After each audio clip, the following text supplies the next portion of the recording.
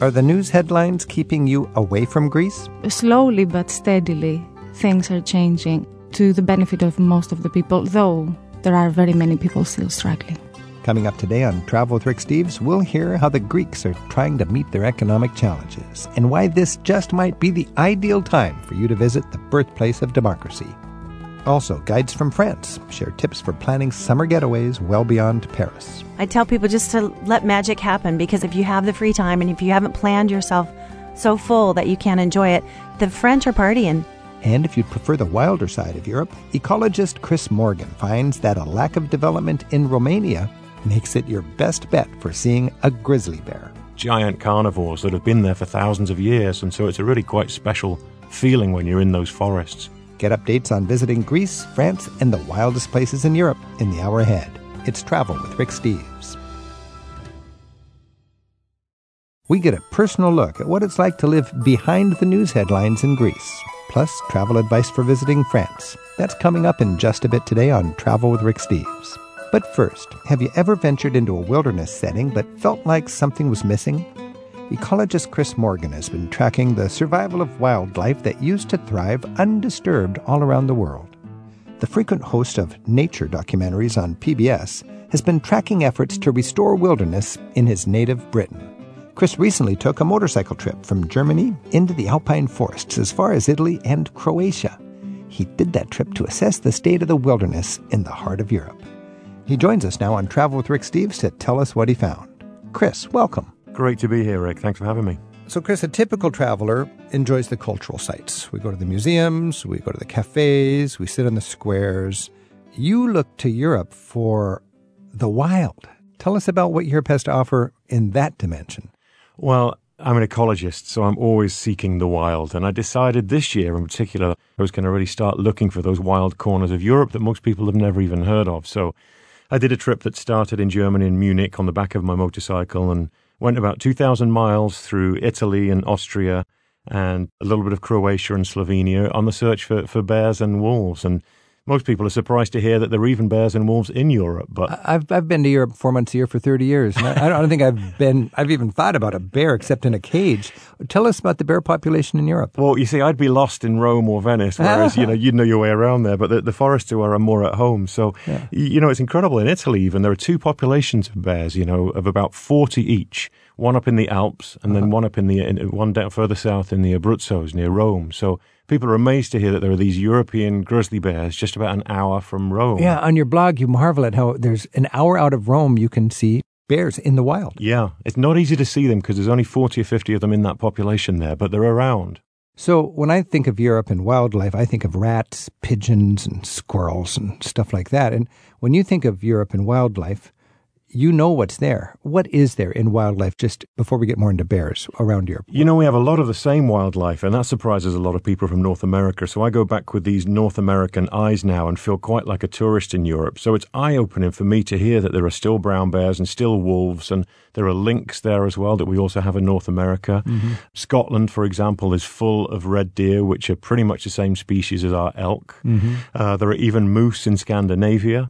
I've seen signs for moose in Have you? Scandinavia, but I've never seen a moose. But I've seen street signs that be careful. I mean, you can drive into one and ruin your day. Yeah, definitely something you don't want to be doing, especially on a motorcycle. What do people hunt in Europe? Different countries have different rules when it comes to hunting, but mostly they'll go for the deer species. Mm-hmm. It's illegal to hunt bears in Europe, in most of Europe anyway. Mm-hmm. But in Eastern Europe, there are huge numbers of bears. In a place like Romania, there are several thousand of them. So you go into the Carpathians of several thousand bears. Several thousand. This is Dracula country. It is, yeah. These are Transylvanian grizzlies. Yeah. You marvel on your blog at what a jewel Romania is, calling it undisturbed wilderness, the ancient forests still intact. Mm-hmm. Romania has got this magical medieval quality, as you know. Mm-hmm. So then when you sort of venture away from the cities and villages and into the wild, you get this extra layer on top, which is these giant carnivores that have been there for thousands of years. And so it's a really quite special feeling when you're in those forests. Ceausescu, before the fall of Ceausescu, made sure that there were going to be a lot of bears in that forest in order for him and his colleagues to hunt them primarily. So they persist to this day, and they're some of the biggest bears in Europe because they would feed them. That's about the only constructive thing I've heard coming out of Ceausescu is to have good wildlife numbers so he can hunt them. Quite and that's ironic. his heritage. He's gone now, and the wolves are still there. They are. The wolves and the bears are still there. But unfortunately, now that communism has ended, it's a strange thing to say, unfortunately, but those forests are coming down very quickly. So the bears and the wolves are coming down with them. You know, I'm from Britain, so we used to have bears, brown bears, same as our grizzly bears, until about 1,000 years ago. We used to have wolves there until 1747. The forests came down when they were building ships for all the wars over the last few hundred years. And so with them came these big carnivores that need the forests. But there are places in Europe, I mean, even in Scotland, they've got this big rewilding effort underway now where they are trying to make Scotland wild enough through the forests to bring back carnivores. Chris Morgan's joining us on Travel with Rick Steves for a look at how wild places are faring in Europe. You may recognize his voice from the episodes of Nature that he's narrated for PBS. Chris also produced a 3-hour documentary special for public television called Bears of the Last Frontier. His latest film looks at threats to bear survival on 4 continents. It's called Bear Trek and should be screening at film festivals this year. On his Facebook page, Chris has posted videos about mountain lions, cougars, and grizzlies. You can find him there at Chris Morgan Wildlife. Chris, getting back to Scotland, I've read that there's a multi-millionaire named Paul Lister. He's famous in Britain for wanting to restore his private wilderness reserve up in the Highlands and make it what it was like before the Romans invaded Britain. If he did that, wouldn't that require reintroducing predatory wildlife in order to restore the balance of nature? It's a long journey, but someone like Paul has this vision to bring back the forests, these ancient Caledonian forests of Scotland that have disappeared. He's planted 1 million trees, Scots pine trees, over this last 10 years, and he's really trying to promote as the best way for the rural Scottish economies to really thrive by bringing people in to see these wild animals. Wolves to begin with, and who knows, might end up with bears years from now. Part of the value for having wolves is to keep the deer population in check? Yeah, there are 500,000 red deer in Scotland and no carnivores to keep them in check. Paul Lister's not a favorite guy among the deer. They're not big Paul fans. No. The deer have it easy because there's no predators for them. There's no looking over their shoulder at this point. No. Consequently, you got too many deer up in Scotland. That's right, 500,000 of them. Consequently, the forests don't come back easily because they're eating them all. Let's talk about bear in Europe. And it sounds like Croatia is kind of like the bear. Well, you even talk about a bear sanctuary in a Croatian town. Yeah, it's an amazing place. You don't think of Croatia and bears in the same sentence, do you? But there are around 1,000 bears in Croatia. And so once I'd left Italy looking for bears there, I went across the Adriatic Sea, put my motorbike on the ferry there and crossed on that overnight crossing and found myself in a completely different world. And it was just magic. And the thing that was most surprising to me was that there are bears in these national parks right on the coast. So you can be on the beach 1 minute sipping a pina colada, jump on your motorcycle or car or hike, and an hour later be in beautiful pine forest where the bears live. And I was lucky enough on this one trip, I hiked for miles this one day, found bear sign, found scat on the ground and claw marks on trees, didn't find a bear, and then on my ride back down this gravel road on the bike, saw 3 seconds of a big brown rear end disappearing over the rocks in front of me. You've got a video clip of that on your blog, don't you? Yeah, it was just after the fact. I mean, it was kind of funny. I thought, oops, you should have been rolling about 2 seconds earlier. Exactly. But it's a fleeting thing when there's just a handful of bear. That's right. He didn't want to hang around. You got some evidence of the bears. What do you look for when you're bear hunting? I mean, how do you know you're close to a bear? Yeah, that's a really good question because, like, even in North America, you could put these skills to the test. You know, claw marks and bite marks on trees, scat on the ground, which are giant piles of scat that larger than any other animal bear lays. Droppings. Bear droppings, bear pies. Yeah, bear pies full of berries, but don't taste them. And what else can you look for? Tracks, of course, they have 5 toes, Sasquatch-like tracks, so various things that you can look for, and keeps it interesting a walk in the woods.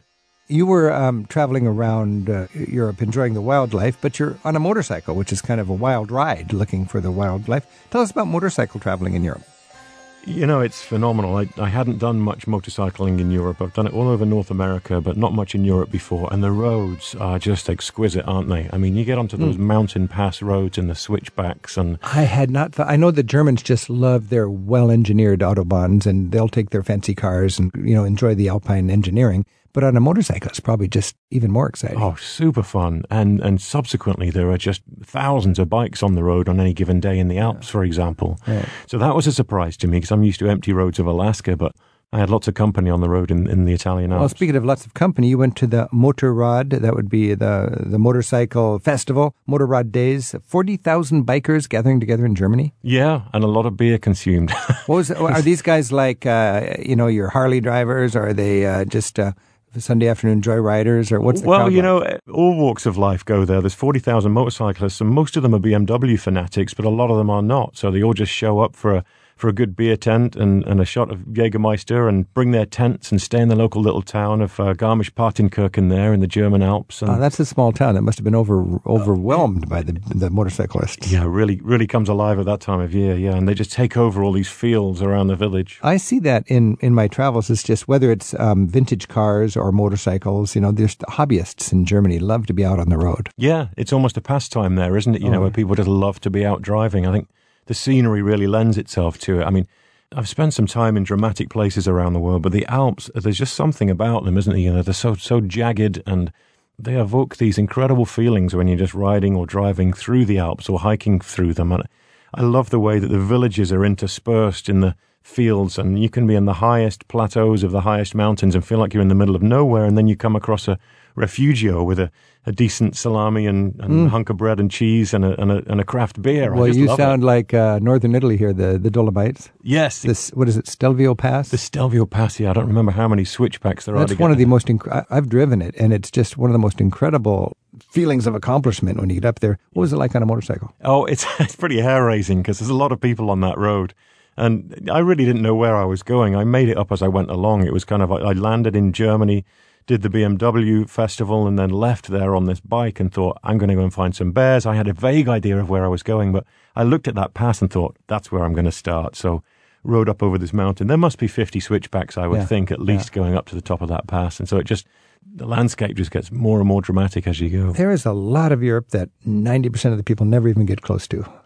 I think you're right. And what really struck me, and I was really moved by it actually, as a European visiting my once home continent again, is just the potential for rewilding there. There are a lot of wild spaces left, and there's a lot of potential to make those spaces grow even more, and with them come the animals like the bears and the wolves. And I think those wild spaces are good for all of us. Is there hope that Europe would get serious about rewilding? Yes, I think that we're on the brink of them getting really serious about it, with things like happening at Allerdale in Scotland, and bears starting to come back. There are 700 wolves in Germany now. And there are hundreds of wolves in Italy as well. And that wasn't the case even 20 or 30 years ago. So the signs are there that people are taking rewilding seriously. And the wolves are not just considered farm pests and hunted down by vigilante crews of farmers because they don't want them messing with their domestic animals? That definitely happens. Yeah.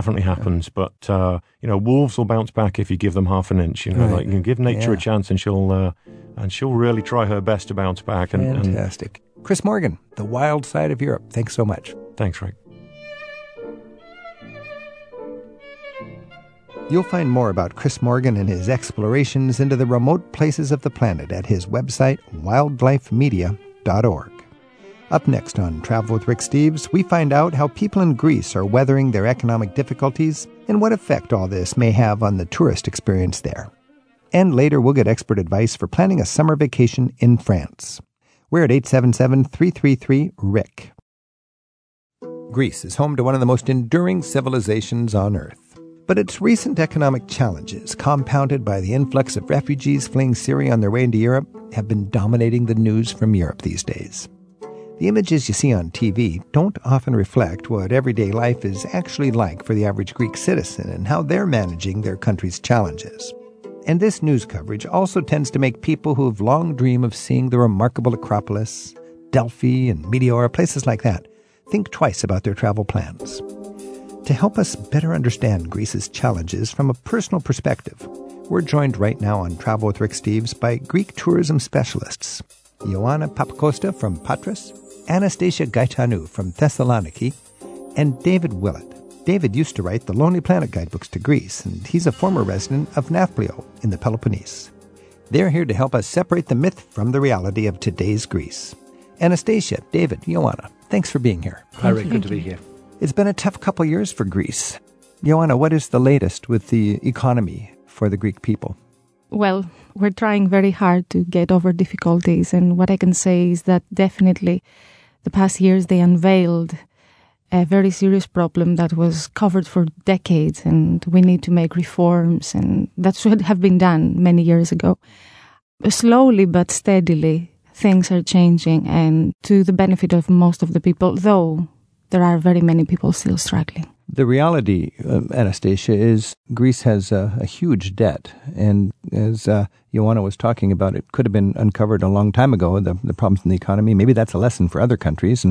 And now there is an awareness of this. What is it like from a Greek point of view? Is it demoralizing, or is there a light at the end of the tunnel? Well, we do have a joke.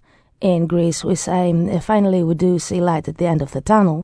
And then somebody turns around and tells you, well, that's the train coming. Oh, boy. So there are two ways of looking at things, always, but we Greeks are optimistic. Definitely, we have lots of things to do, lots of steps to take, lots of reforms that have not been done yet. But we still would like to hope that, yes, there is a light at the end of the tunnel and it's not the train coming. Yes, I hope so, too. You know, David, I know you're a big lover of Greece and you've spent decades traveling in Greece. From your point of view, what is the root of the problem? It seems to me like there's a culture of corruption, and tax avoidance is sort of like a national pastime. You're from Australia, although you know Greece as well as I think most Greeks do. What would your diagnosis be? What's the root, and what might the solution be? I think the root of the problem was having access to cheap EU funds and then squandering them on buying political patronage. That's the root of the problem. The problem now is the huge debt that's resulted. The problem has been compounded by a lack of faith in Greece from the traditional visitors. So tourism, which is Greece's heavy industry, took a bad hit for about 5 years in a row. And it's great that people are returning to Greece. And I think that when they get there, they would never guess that Greeks have so many problems because they're very good at covering them up. Plus, tourists go to touristy places, and touristy places have tourism as boosting their economy, I have a sense. You go to a cute town on an island, and it's got lots of tourists bringing in money. Does that kind of cloud the assessment of a tourist of what is the general story in Greece? Certainly, if you go to places like Mykonos, Santorini, Rhodes, Naxos, you would never know that there was any problem at all because everything's going full steam ahead. Is there an issue of just a work ethic? Because in the Mediterranean, people love to enjoy life for the moment. And I think that's a beautiful thing. David, what do you think? I think it's easier for me to answer this question because a lot of Greeks feel quite embarrassed to say what I'm about to say, which is that there's a massive misperception about the lazy Greek. Right, because maybe I'm showing that in my question. Yeah. They have a lazy public service, and they're famously so. But the vast majority of Greeks work in small business, and they are extremely hardworking. Mm-hmm. Really, I find that Greeks are some of the hardest working people I know. That might come as a shock to you, but that is reality. Because when I think of the people that I meet, they are industrious, they are hardworking, but you do have that protected public service sector of the economy. Is that what you're saying? That's the problem part. Well, it started out, of course, in the 30s, because back then every new government would fire the entire public sector and hire their own people. And that would happen over and over again. Oh, so this is a heritage of that protection of workers. That law was to protect these people and their jobs. But of course, if you know that you will not be fired, then you know that even if you go to work and do nothing, still you get paid. This is Travel with Rick Steves. We're talking about what's going on in Greece for travelers. We've got 3 great Greek guides with us, Anastasia Gaetanou, Ioana Papacosta, and David Willett. Our phone number is 877-333-7425. Heath's calling in from Amarillo in Texas. Heath, have you been in Greece, and what are your thoughts on the news lately about Greece's economy? Hi, Rick. Well, it's been about 10 years since I've been to Greece.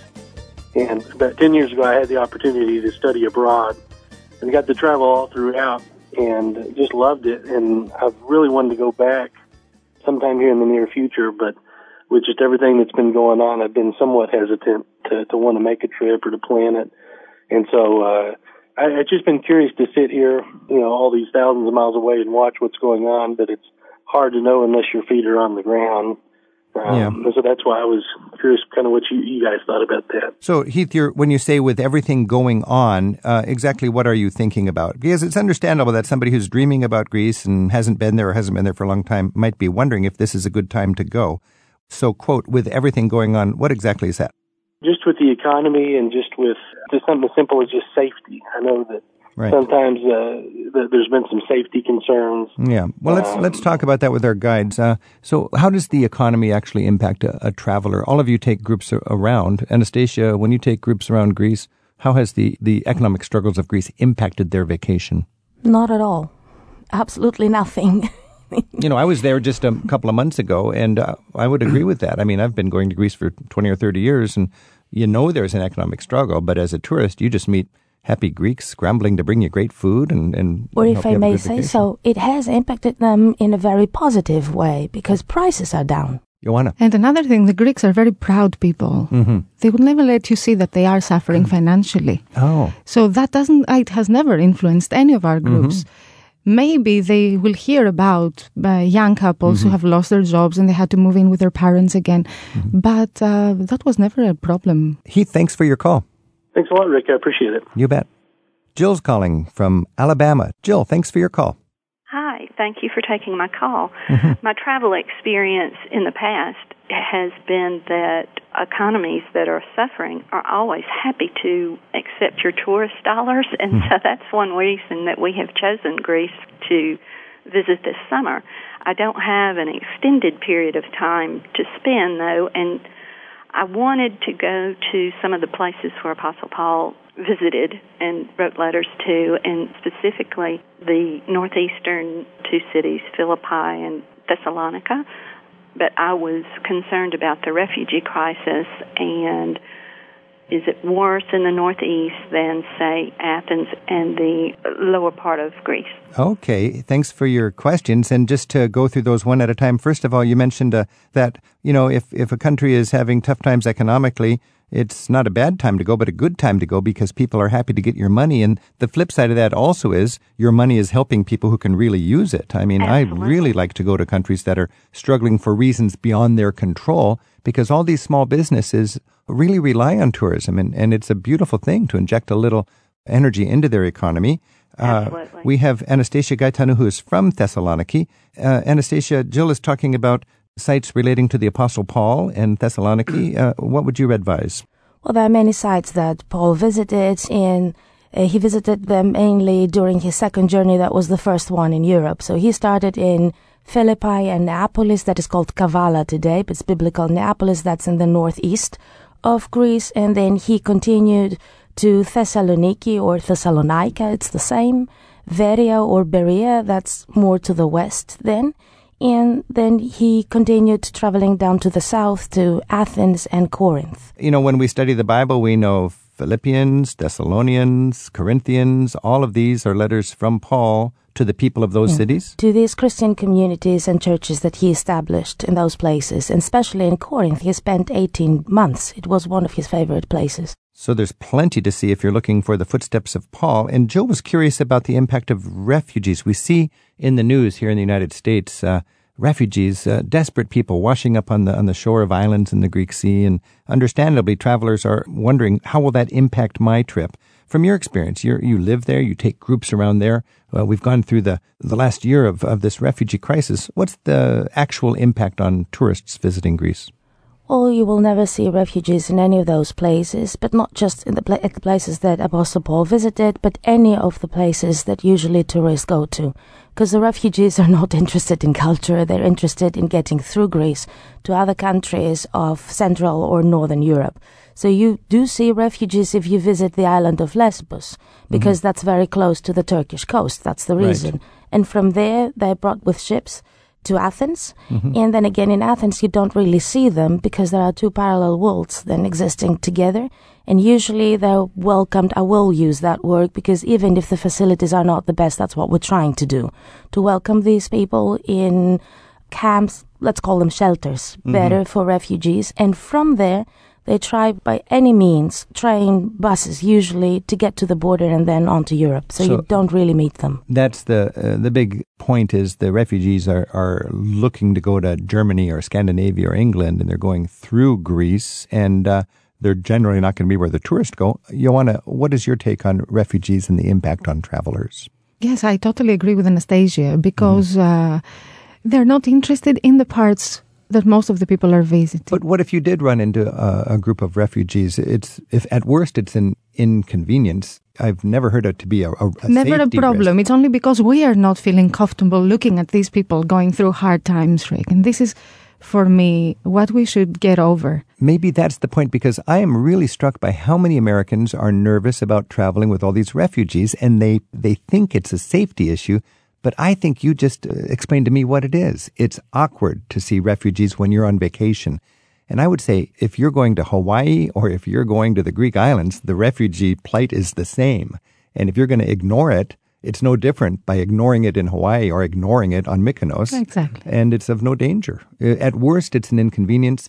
And hey, that's just a little bit of reality. I would think it's a blessing to be able to get closer to that situation and come home with a better empathy And for it brings our life in a different perspective. We should appreciate the things we have, seeing how people are struggling in their life, in their country. Jill, does that give you some insight into your questions? Very good, very good. That makes a lot of sense. All right. Excellent answer. Thank you very much. We look forward to being there this summer. And thanks for your call, Jill. Thank you. Our guests, David Willett, Ioana Papacosta, and Anastasia Gaetanou, are specialists in introducing visitors to the sights and vibrant history of Greece. They're joining us right now on Travel with Rick Steves for a personal look at how Greece is dealing with its biggest issues today. Our phone number is 877-333-7425, and Tom is calling from Fairfield in California. Tom, are you thinking about traveling to Athens or Greece? Oh, yes, I am. My wife and I are going to be in Athens in August of this year, and we're going to be there for a few days and then take a cruise to the Adriatic and end up in Istanbul. But my question is, just like your last previous callers had indicated their concern for safety and things, I was wondering about all the basic tourist sites in Athens itself, the Acropolis and surrounding areas. Are they still fairly safe and very easy to work with in there? So are you talking about fairly safe in light of the demonstrations that can be violent that we see on the news in Athens? Yes. Yeah, because it is quite striking to look on the TV and see, people gathering and cars burning or police out and so on in Syntagma Square in Athens. David Willett, what would your take be for an American wondering how is this going to impact my travel planning? I think it's very easy to be misled by what you see on TV. Greeks are very emotional people, and when they're happy, you know they're happy. When they're angry, you know they're angry. The scenes you see on TV are not directed against other people. They're objecting to the state and the decisions they're making. Mm-hmm. You will never ever feel even remotely threatened by demonstrators. They're not angry with tourists, the opposite. And they go to the square right in front of the Parliament building to make their statement. And that's the only place you'll find them. So if you want to see them, you have to go there. They don't come and find you. And that's been the history. I mean, that's just the way it is. If there's an anarchist and they want to get on the news, they'll get on their little scooter and go down to Syntagma Square and make some noise. And that does get on the news. And here in the United States, it seems like Greece is burning. Yes. Anastasia. I also add to that whenever there is a big demonstration or a protest, it has always, by law, it has to be announced a week before. So you always know when there is going to be one. So if you're at a hotel, just ask the reception, is there any demonstration going on?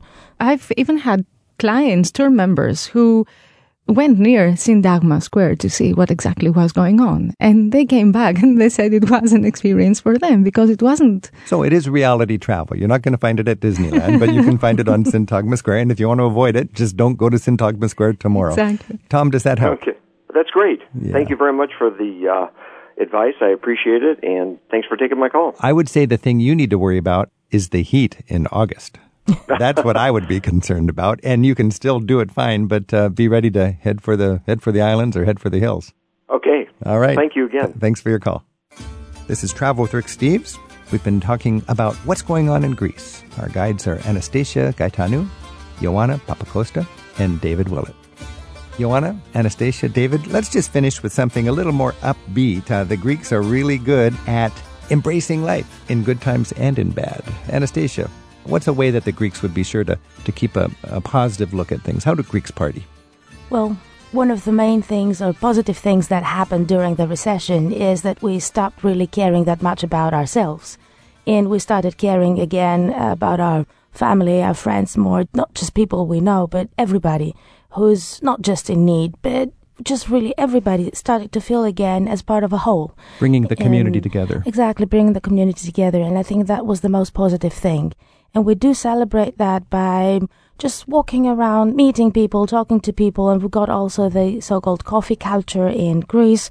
If you want to meet somebody, meet a friend, you just go out for a coffee. You don't usually invite them to your place. Right. I mean, you can do that. And we go there and we sit hours with a cup of coffee, just watching who's passing by, stopping people, talking to them, talking about everything. Enjoying the parade of life. Exactly. And David Willett, your advice as a former guidebook writer for Lonely Planet for Greece, what's a tip so Americans can see Greeks enjoying life, even in economic hard times? I guess to see Greeks enjoying themselves in these times, you need to be somewhere where there's something to celebrate.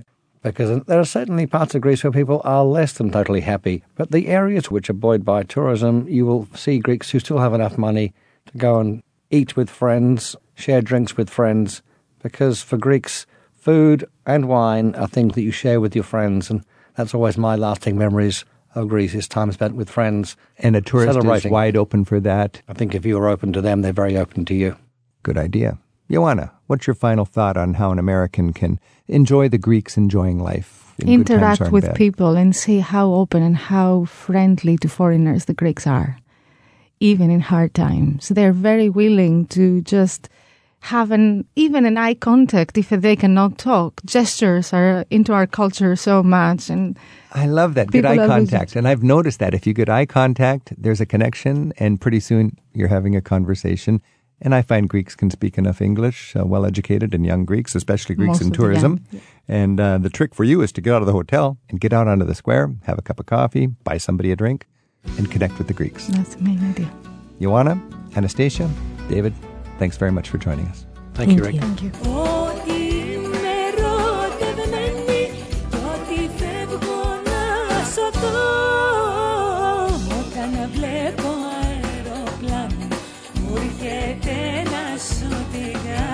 Up next on Travel with Rick Steves, we'll help you plan a summer vacation in France.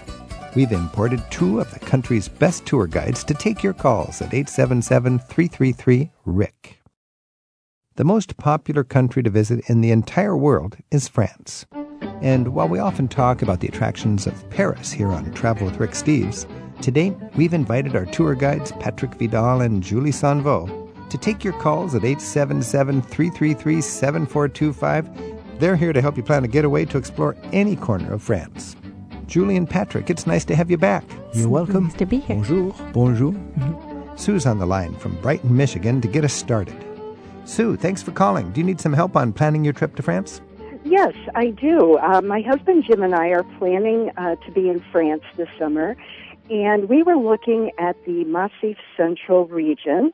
We kind of like going to places where it's kind of a little bit more out of the beaten path, and we're just wondering what you might be able to tell us, what might be a central location where we can stay to explore the region, or 2 locations. I think we've got about 8 nights, and we will have a car.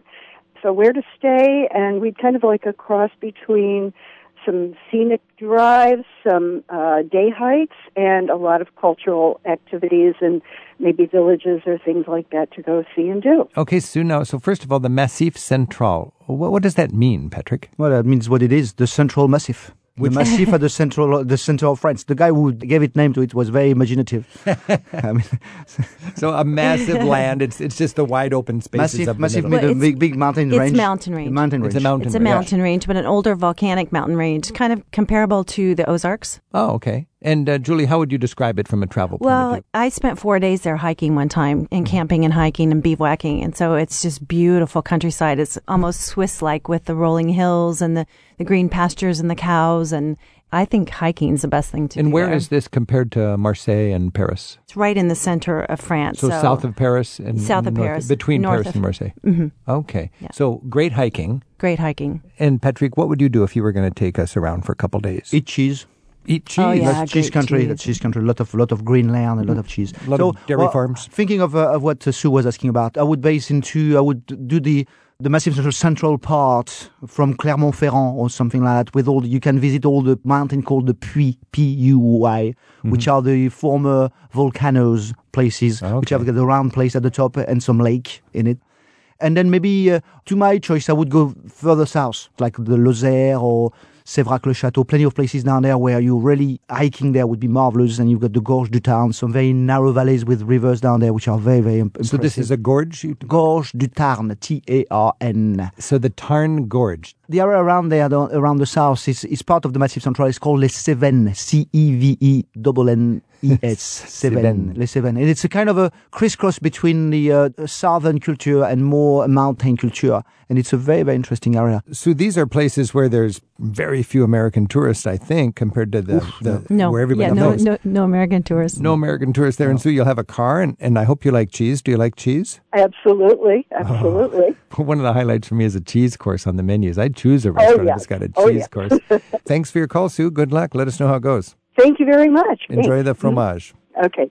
Dave's calling from Avon in Indiana. Dave, thanks for your call. Hi, thank you. Yeah, do you have a comment or a question for Julie or Patrick? I do. I'm taking my family to France as part of a longer European vacation this year. And in addition to going to Paris, one of the cities I was contemplating was Dijon. So I had been taking a wine tour with a local guide in Burgundy a couple years ago, and she was based in Dijon. She waxed poetic about the beauty of Dijon and how nobody goes there and it's this wonderful place. But then I was sort of looking around online. I couldn't find too much information about it. So I was curious as to what your view of Dijon was and how it might compare versus, say, Lyon. Well, we have Julie Sanveau here, who is an American who's made her home in Burgundy. Julie, first of all, Lyon is famous and Lyon is really worth visiting. I don't know much about Dijon, nor does Dave. How would you describe Dijon? Well, Dijon is... It's a Burgundian town. It's actually developed quite a bit in the last few years. My daughter just moved there this year, so I'm just getting to know Dijon. But on the way down there from Paris, I have to tell you about Guédelon, the project where they're building the 13th century castle. And if you're taking a car down to Dijon, it's right on the way. You could also stop in Beaune, which is close to Dijon as well. So Guédelon is the project where they're building a 13th century castle as if it was the 13th century. Now, you worked there, right? I worked there as a local guide for a while. And how do you spell Guédelon? Guedelon. This is a unique thing. They're actually building with medieval techniques a castle just to show how it can be done, to prove what is the mission building it by hand. Yeah. Tell us about that whole project. It's about a 25-year project. They're about halfway through. They're learning. It's an experiment, an open-air experiment, basically, on how to build a castle in the 13th century because they didn't have a whole lot written about how to do that. And so the best way to do something is to experience it and try it. So they're building a castle. And at first they had no idea what they were doing, and now they've become the experts on how castles probably were built in the 13th century. So it's a fascinating, especially I don't know what age your children are, but it's a great stop on the way to Dijon. And then Dijon itself, Patrick might know a little bit more about the history. Yeah, there's quite a few places to visit in Dijon. There's the Palace of the Dukes, which is very nice. There's an old quarter. There's a very nice fine art museum. And there's a lot of green parks in Dijon as well, which is very, very nice. There's a canal running through Dijon with boats running on the canal. You could rent a boat for a couple of hours or a day or so. And right outside of Dijon, you've got very, very nice countryside with the beginning of the coast of the wines. Before you get to the wine, do they have mustard in Dijon? They do have mustard in Dijon, but I'm sorry I'm going to disappoint you, but they don't grow any mustard seeds in France at all. It's all coming from Canada. Patrick, by the way, I love Lyon, and you know Lyon and you know Dijon, two great towns. Yeah. In that. If somebody had 2 days, you have to choose one or the other. You know, if I was comparing them, I mean, Lyon is much bigger town. If you don't want to bother with driving, go to Lyon. And you can easily spend 2 days in Lyon and walk around and visit the place. And if you don't mind renting a car and driving a bit around, go to Dijon. Spend half a day in Dijon and then drive around. And you were going to talk about wineries nearby? Yeah, because there's a lot of wineries. We're close to Beaune. We're close to all the La Côte d'Or, which is the place where they do all those wines, big names of wine. The best wines. And when you visit a winery in Burgundy, do you just look for degustation signs, or do you have to make an appointment, or what's your strategy for visiting a winery? A lot of places where you're going to find the sign degustation. Degustation means wine tasting. Tasting. So when you see degustation, come on in and taste the wine and maybe buy a bottle. The easiest way to do it, not necessarily the more traditional, but the easiest way is to look for bigger places because they're more organized for it and they will have somebody waiting for you and doing the visit. If you want to visit a small place with some winemakers, very often you will have to have an appointment and make it easier for them. But if you have a car, Dijon's a great base and you can see the great city and you can also get out into the countryside. Explore a bit more. Dave, does that help you out okay? Yeah, it helps me out a lot. Thank you very much. Hey, have a good time. Thanks for your call. Thanks. we've enlisted the expertise of tour guides Julie Sonvaux and Patrick Vidal to take your calls at 877-333-7425 as you get ready for a great trip to France. By the way, Julie was raised in Kansas. She met her future French husband in California, and they moved back to his hometown in rural Burgundy. Patrick is a frequent guest here on Travel with Rick Steves. He's lived all over France, and his family now makes their home in Brittany. That's the peninsula in the northwest that retains the historic Celtic identity that was found across much of that part of Europe before the Romans took over. Julie and Patrick will also be back with us in July to help us celebrate Bastille Day. And speaking of Kansas, Kathy's on the line from Overland Park in Kansas to tell us about a music festival she and her husband enjoyed when they were in France. Kathy, bonjour. Thank you for taking my call. My husband's here also, Mark. We were just traveling around by car in France. We just happened into Avignon, and it was very crowded. We couldn't find a place to stay, so we had to go outside the walls. And then we find out there's this wonderful music festival on. And we were very lucky to find a couple of tickets to various things. We don't speak great French, so we were looking for musical programs, dance, that kind of thing. So we were wondering, are there other musical festivals that we can find driving around by car, not covering too much territory, but kind of in a fairly close proximity? Yeah, well, before we get to that, I'd like to just talk to you a little bit about the festival you enjoyed in Avignon, because Avignon's a great city. A lot of people go there in Provence in the south of France, and you hit it during its beloved musical festival. What was that like? Was it intimate small performances? Were they open air? Was it traditional music? What was the vibe at the festival for you as an American who just accidentally dropped in? This is the husband, Mark. It was probably 3 of the best days we've spent in our life. In the Central Square area, there were street performers. You could wander around and see a little bit of everything. There were musical performances, dance performances. Surprisingly, we even saw a comedy routine in English with virtually everyone in the audience except us not understanding a single joke comedian told. And at one point he asked everyone, "Why are you here?" The performances, there were some major ones with very large venues with very large crowds, and others were small. There was a German dance troupe that was absolutely bizarre. Oh, I remember that. It was just a panoply of every possible thing. I guess Edinburgh Festival must be the premier one in Europe, but this was more manageable with wonderful variety and lots of access. Wow. Mark, you mentioned Edinburgh, and I had just wrote that down in my notes because what Kathy and you were describing sounds like the fun I had at the Edinburgh Festival. But the great thing about the Avignon Festival is it's in this beautiful town. Avignon is so pedestrian friendly, and it's just warm stone and wonderful lanes and inviting squares.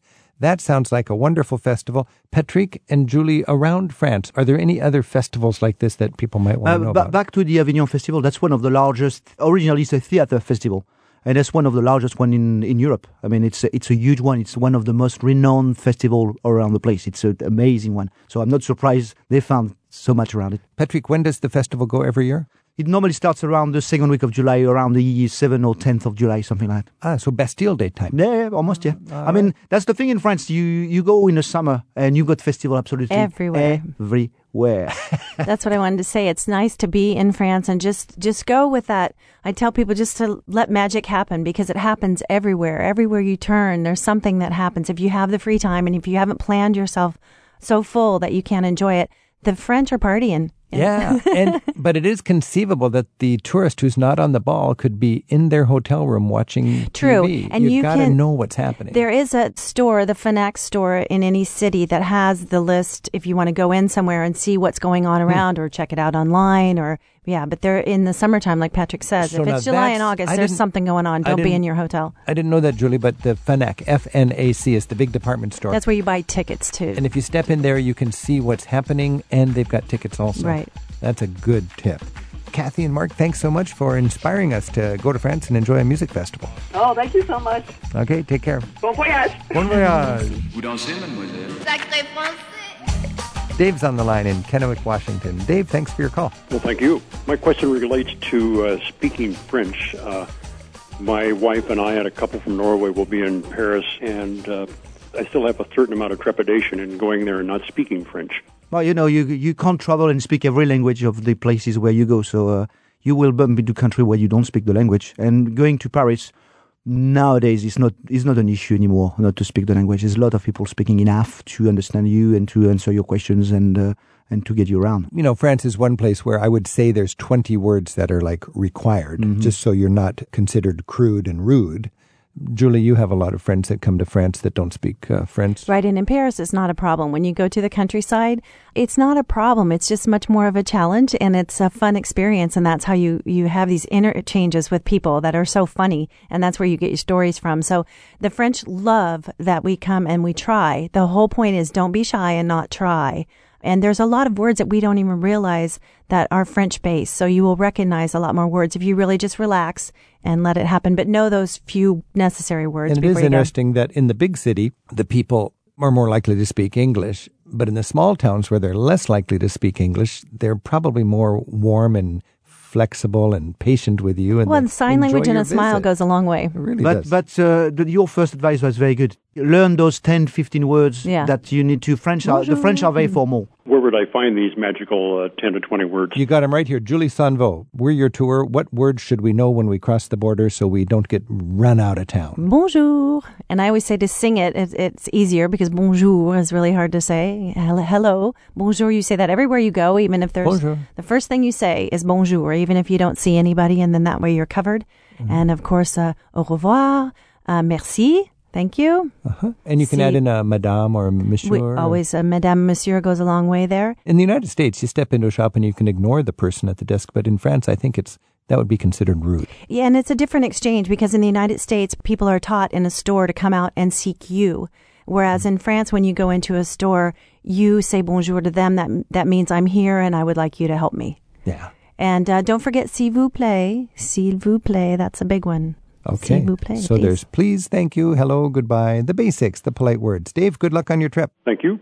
This is Travel with Rick Steves. We're speaking with Patrick Vidal and Julie Sanveau about France, and you are welcome to give us a ring. Our phone number is 877-333-7425. Mary's calling in from Edmonds in Washington. Mary, thanks for your call. Yeah, you're welcome. I'm glad to be part of the program. Yeah, do you have a comment or a question for Patrick or Julie? I'm going to France next year, and I'm wanting to hear some suggestions on places to go. I've been there 4 times before, and I like Provence the most.